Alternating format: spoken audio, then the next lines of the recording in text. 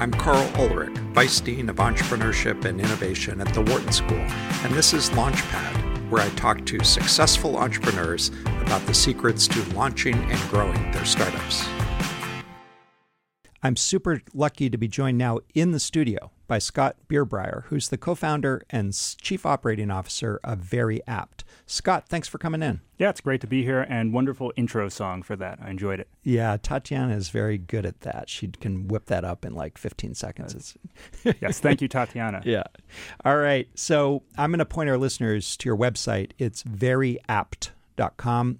All right, Scott, give us the elevator pitch for Very Apt. Sure. Very Apt is an apartment marketplace that allows renters to search, schedule, and sign an apartment all on one platform. When we built Very Apt, what we really wanted to solve was trust in the process. So when lots of people think about the apartment search, they think about bait and switch, and they think about scams, and they really are not sure what they're getting into when they're moving to a new apartment. So everything that differentiates our site is really focused on building up that trust and then getting the renter to the point where they can really enjoy thinking about their new home. So what that means is a renter is greeted with an onboarding experience on the site that's really conversational, helping them understand what they're looking for. So not just is it a 2-bedroom, 2-bath, but also will it have lots of sunlight? Is it going to be close to bars and restaurants or grocery stores, or would they prefer something really quiet? And our goal is to optimize that search. So provide a list of 30 recommendations, of which most likely you'll pick 3 or 4 from the top 5 to 10, let's say. And then from there, we have tons of user-generated content. So reviews on properties as well as proprietary data points, things that are close to a property, mainly what a property won't tell you. And that's to really solve this additional trust point and to get people to understand that the property that's recommended to them is really unbiased and is really a good fit for them.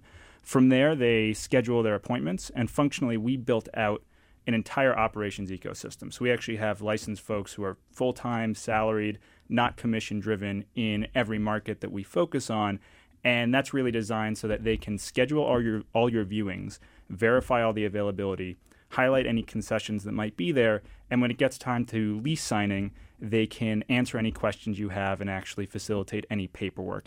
And that's, again, to really make sure that our renters understand that any viewing they schedule will get done, is real, and they can trust someone on the other side. And ultimately, we put all of those 3 components together to make an experience that is end-to-end, that's trustworthy, and gets people really thinking about how they're going to enjoy their next apartment and how they're going to discover something that they never thought about before, rather than really making it a stressful process. Mm-hmm. So there are hundreds of websites that will allegedly help you find an apartment. And I actually looked for one recently in San Francisco. Well, about 2 years ago, looked for an apartment. And, there are pretty good tools out there these days in most markets, including, of course, the big players like Zillow and Redfin and that sort of thing. So what in essence is really the big differentiator? And what are the biggest pain points for people with those existing solutions? So I think there's really 2 types of incumbents. Mm-hmm. And one is going to be the online channels, and one is going to be the traditional local brokers. Mm-hmm. And really, the online channels are very good at marketing, mm-hmm. and the local brokers are good at developing relationships and getting inventory. And unfortunately, the way things have evolved, people don't really trust either side. Mm-hmm. They think the local broker is going to push them to the highest commission property, and often they will. Mm-hmm. And online channels are entirely incentivized to keep up stale inventory, put up as many listings as possible, and grow traffic. Yeah. And their relationship is either typically with a brokerage and just selling them leads, or it's sometimes with properties, in which case they will surface the best property in terms of who's paying them the most, not who's perfect for the renter. What we do is really focus on what is best for the renter and best for the property. Mm-hmm. So our onboarding is about how do we make the perfect recommendation, mm-hmm. not how do we send the most traffic to the property that's paying us the most. And once you actually submit an inquiry on our site, you are connected to someone instantly.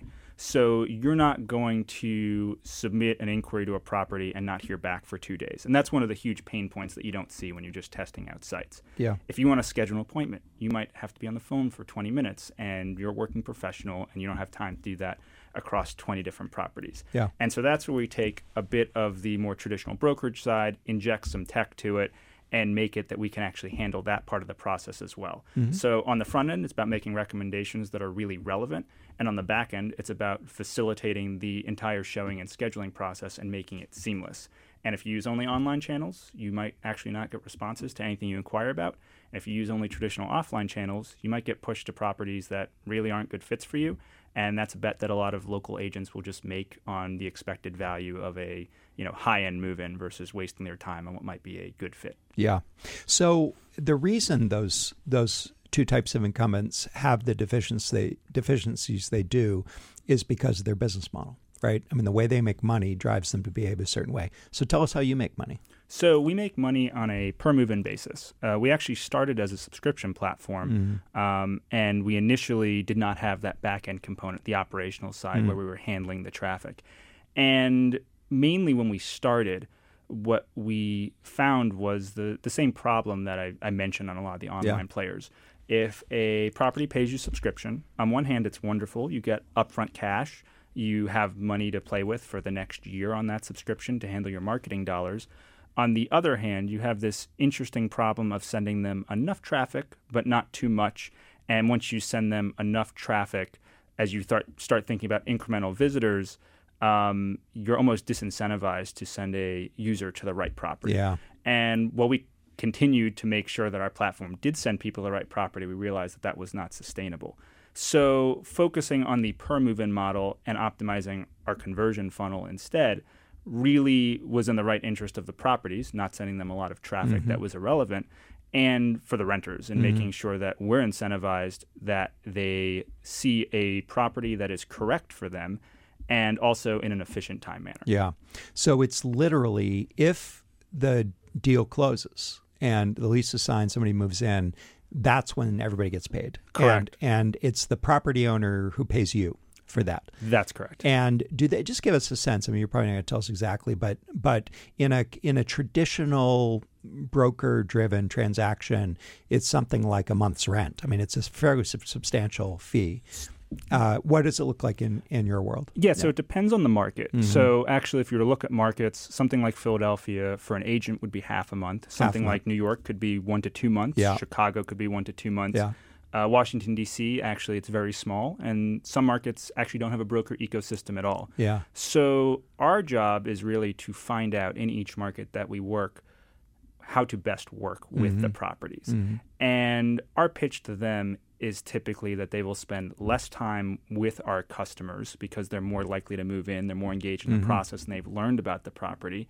And as a result, we should be getting paid something closer to a real estate agent. Yeah. But we understand that in some markets they're probably a bit greedy and we shouldn't take that much. And we understand probably in some markets they've been pushed out by online players, but people want a higher touch experience. So we generally gap somewhere between traditional online marketing channels and real estate agents. And that's where we generally fall. And it varies by market. And I can spend an hour talking about different market pricing. But just to be clear, it's a relatively high dollar transaction. Correct. Our customer value is very high, and that's why we're able to commit so much time to a customer. Right. Exactly. Okay. Where'd the idea come from? So let me just say, if I can believe your bio, you're Wharton grad 2014, but you never took my class, right? I did not take your class. Yeah, that's okay. I did not plan on going into the world of startups. I was more of a retail person. I interned at Urban Outfitters. Oh, wow. So give us the whole story. Sure. Yeah. So the idea came from my co-founder. And it's not going to be that clever as we sort of talk about where he worked and where I worked before. But he handled paid and organic acquisition at TripAdvisor. Prior to Wharton and getting my MBA, I worked at a hedge fund called Glenview Capital, and I covered consumer and online travel, and TripAdvisor was one of the companies I covered as it spun out from Expedia. Yeah. So Ushrith, who's my co-founder, and myself shared a lot of stories about what we thought about the TripAdvisor model and what things we loved about it.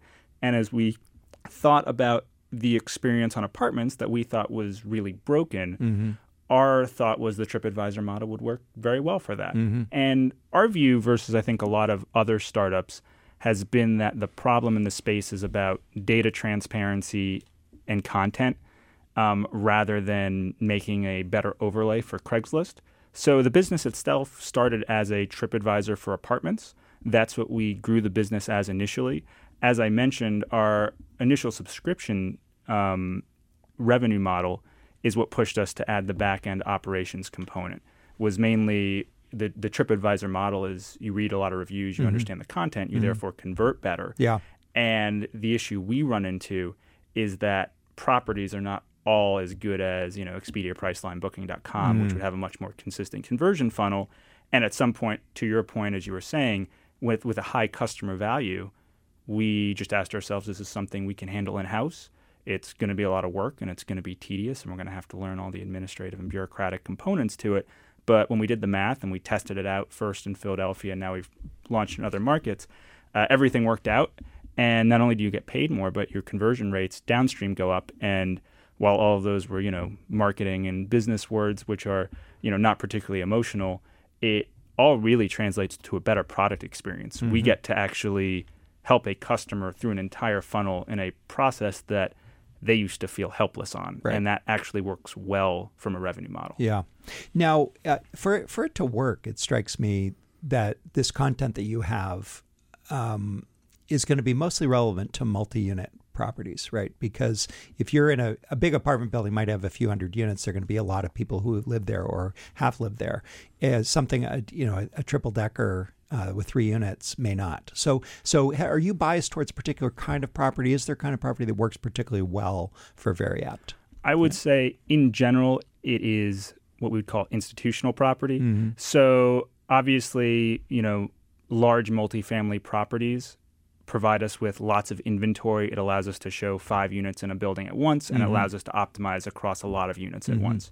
When it comes to brownstone single unit, 3-unit inventory, typically if it's managed by a property manager that is handling 200 to 300 units, if they have live feeds, if we have feedback from tenants on that property manager, if we've had folks go into the units, check it out, provide us feedback after each showing, it ends up being a similar experience. Yeah. It just, those units don't turn as frequently, and we don't have as much institutional data. So we certainly move people into those units, but in the current market, a lot of the better deals are actually on the, sort of newer large properties.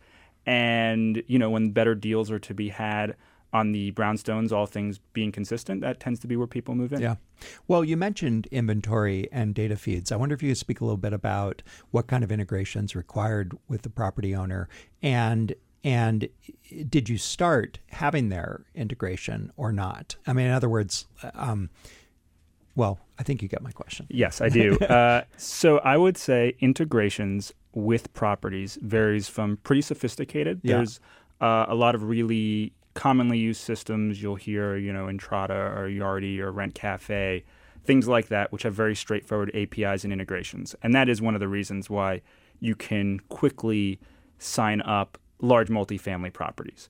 Now, when it comes to the rest of the inventory, things vary from people using spreadsheets to people sending you PDFs to all of these variations. Yeah. And a large part of the tech, which we typically don't talk with people about because it doesn't sound super interesting, is how we convert that into usable data. So we've had to make different processing programs to take PDF data and convert it into feeds and make sure that we can be friendly to the 100 different types of ways we get data from properties. Yeah. And a lot of the actual rollout in the market is focused on growing that supply, making sure people work with us. And if they don't have a tool, we actually provide them internal tools to get that data, because while you're right, a lot of the inventory is going to be multifamily, large properties. We want to make sure that we're also surfacing, diamonds in the rough and different gems they wouldn't find. So, getting these, 20 to 30 unit property managers on the platform, updating the inventory,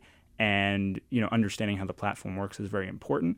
So actually a lot of our tech infrastructure goes towards those back-end tools rather towards, more traditional front-end things, making the site pretty, et cetera. Yeah. Scott, you mentioned testing, the concept, and I wonder if you could take us back to the beginning and tell us how you validated this opportunity. You're both pretty analytical guys, you and your co-founder, so I'm guessing you didn't just jump in. That is correct. Yeah. I would say that, one of the most important things we did do was to simply launch the site. And actually, we had first entered the Wharton Business Plan competition back our first year, and we didn't place anywhere. We were sort of immediately removed. And a lot of the feedback was you couldn't build this platform for the certain cost. You guys don't have the know-how. So it was a good motivator to just launch the site. Yeah. A bit as a, F you to the judges. You said we couldn't do it for that cost. That was before I took over. Exactly. That was the core problem. Right. But it was a good motivating factor because for us, the first question is, will people use the site? Will they find reviews helpful? Will they spend a lot of time on the site? And can we assess that? And actually, over the summer, as I was interning at Urban Outfitters, I could start to see the traffic picking up and people using the site. And, after we had that sort of initial spark that things were working, our view was we did want to get revenue as soon as possible. Yeah. I know lots of people will try to put off revenue, and for certain businesses that makes a lot of sense. For ours, the core issue that many people run into is not monetizing the traffic properly. And as I mentioned, the pain points of a lot of existing infrastructure is that they never figured out how to monetize it early, and then they just have lots of traffic and don't know where to send it and send it to brokers who some are good, but many are not good. Yeah. So for us, we had the site. We actually went to local folks in Philadelphia. So anyone who's gone to Wharton or lived here would know the names like Alan Dom, who was the first person we actually sold a subscription to. Wow. So we're very appreciative of that. Dranoff Properties was another really early one. And it was a nice advantage being in Philadelphia because I think people gave us a chance that we wouldn't get in other cities where it's maybe a bit more hyper-competitive. And I think people's respect for Wharton runs really high here, so that helped. So we sold subscriptions, and from there we felt really good. We started testing marketing, and we continued to sell subscriptions and make sure that the metrics grew. And the initial validation was really off of those things. Would people pay us? Would someone use the site? And then we'll figure out the rest from there.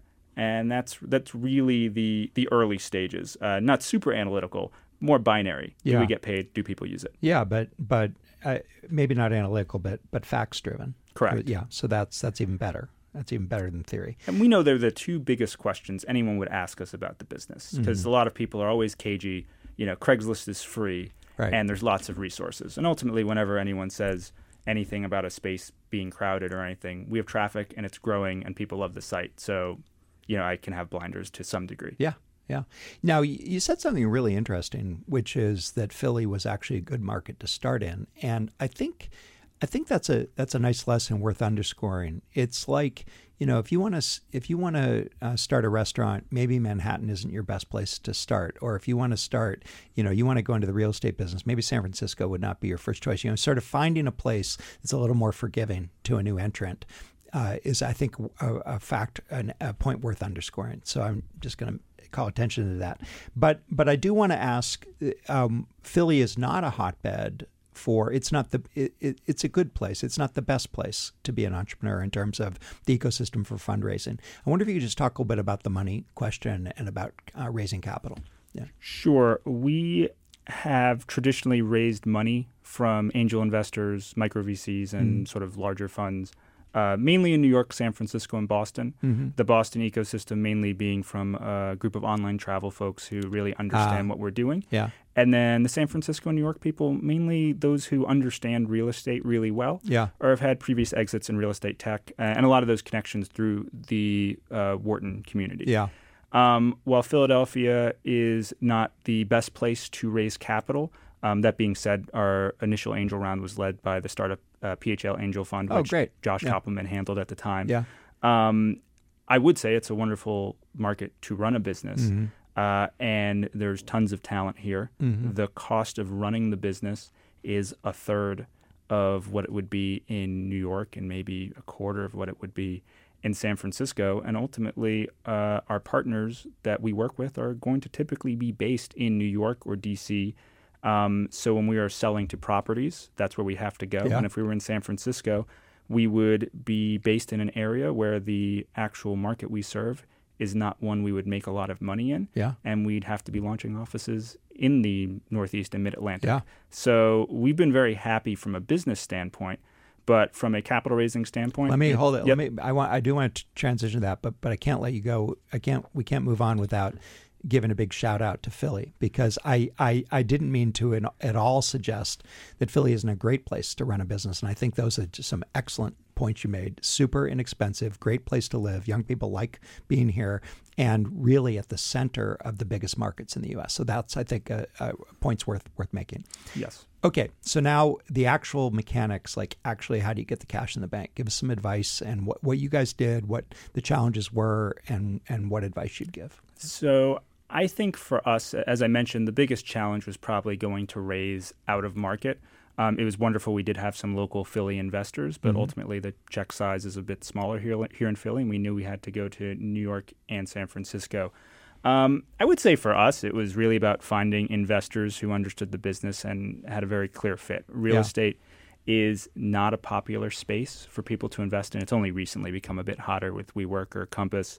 And in general, we've had a lot of success with people who actually have a background in real estate or real estate tech. And I think we spent a lot of time pitching folks who were unfamiliar with this space. And I think we always thought we could turn people on it. And ultimately, even people who had failed real estate exits and would say they weren't entirely interested actually turned much easier than really anyone who, isn't familiar with the space and wants to do something more in, deep tech and just doesn't think, real estate tech is a place you can make money. So for us, I would recommend really focusing on people who have a knowledge of what you're doing if it's something that's not in fashion.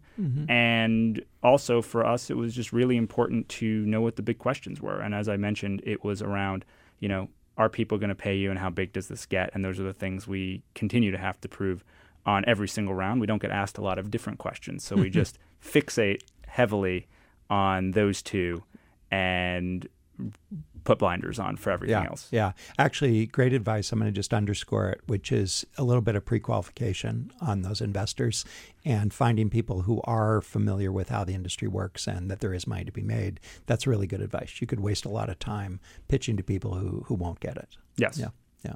I wonder if you could talk a little bit about building the technology.